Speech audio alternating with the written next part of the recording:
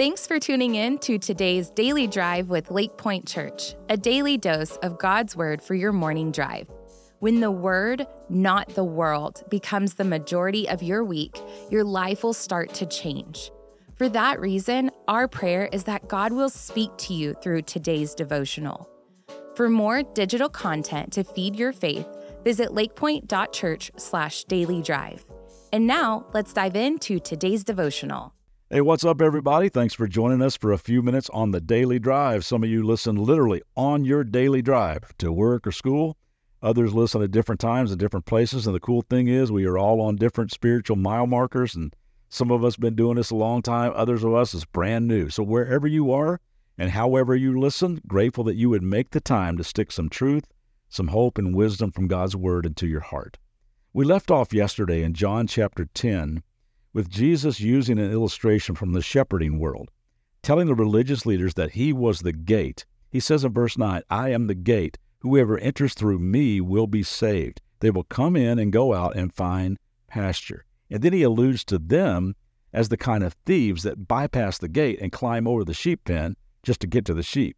They're pretty clueless to exactly what he is saying. So Jesus steps it up even more. He says, not only am I the gate, he says this, I am the good shepherd. The good shepherd lays down his life for the sheep. Now, there was one entrance for the sheep pen, so often at night the shepherd would literally lay across the entrance himself, acting as a door, blocking access to the sheep from wolves and other varmints. He's saying, I'm that committed to the sheep. I love the sheep. I willingly lay down my life for the sheep. Verse 12, the hired hand is not the shepherd and does not own the sheep. So when he sees the wolf coming, he abandons the sheep and runs away.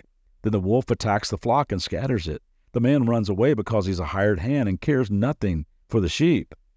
But I am the good shepherd. I know my sheep, and my sheep know me.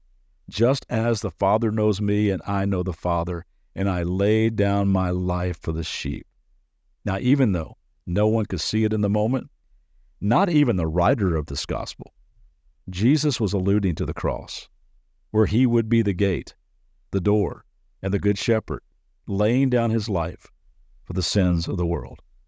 And then Jesus tells these religious guys who are certain that only the most righteous members of their race and their ethnicity and their heritage were going to get into the kingdom of God. He tells them, in fact, the door is wide open.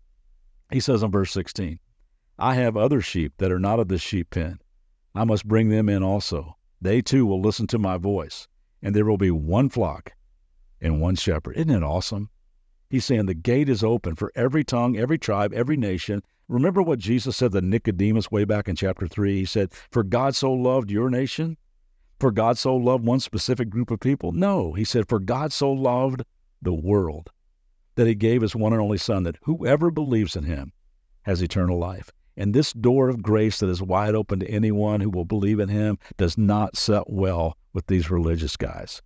He says in verse 17, the reason my Father loves me is that I lay down my life. I'm going to go through with the plan to redeem mankind. I'm going to lay down my life only to take it up again. Now talking about the coming resurrection. He says in verse 18, no one takes it from me, but I lay it down of my own accord. I saw a documentary being advertised on television around Easter season, and the trailer question was, who killed Jesus? Is it the Romans? Pilate, the Roman governor? Was it Herod, the king? Was it the religious leaders of Jerusalem? Was it the fickle crowds? I mean, who killed Jesus? Well, here's the answer. No one. No one. He said, no one takes my life from me. I voluntarily lay it down. I have authority to lay it down and authority to take it up again. This command I received from my Father. And it's true. Lots of people have laid down their life for a noble cause, but only one did it for non-noble sinners. And only one took his life up again. His name is Jesus, and he's the gate. He's the door.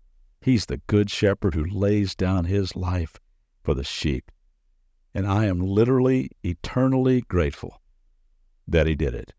And I pray you are too. See you back tomorrow. Thanks for tuning in today. For more biblical teaching and worship, join us for our Church Online live weekend services on Saturdays at 5 p.m. and Sundays at 9:30 and 11 a.m. Central Standard Time. For more information, visit lakepointe.church/dailydrive.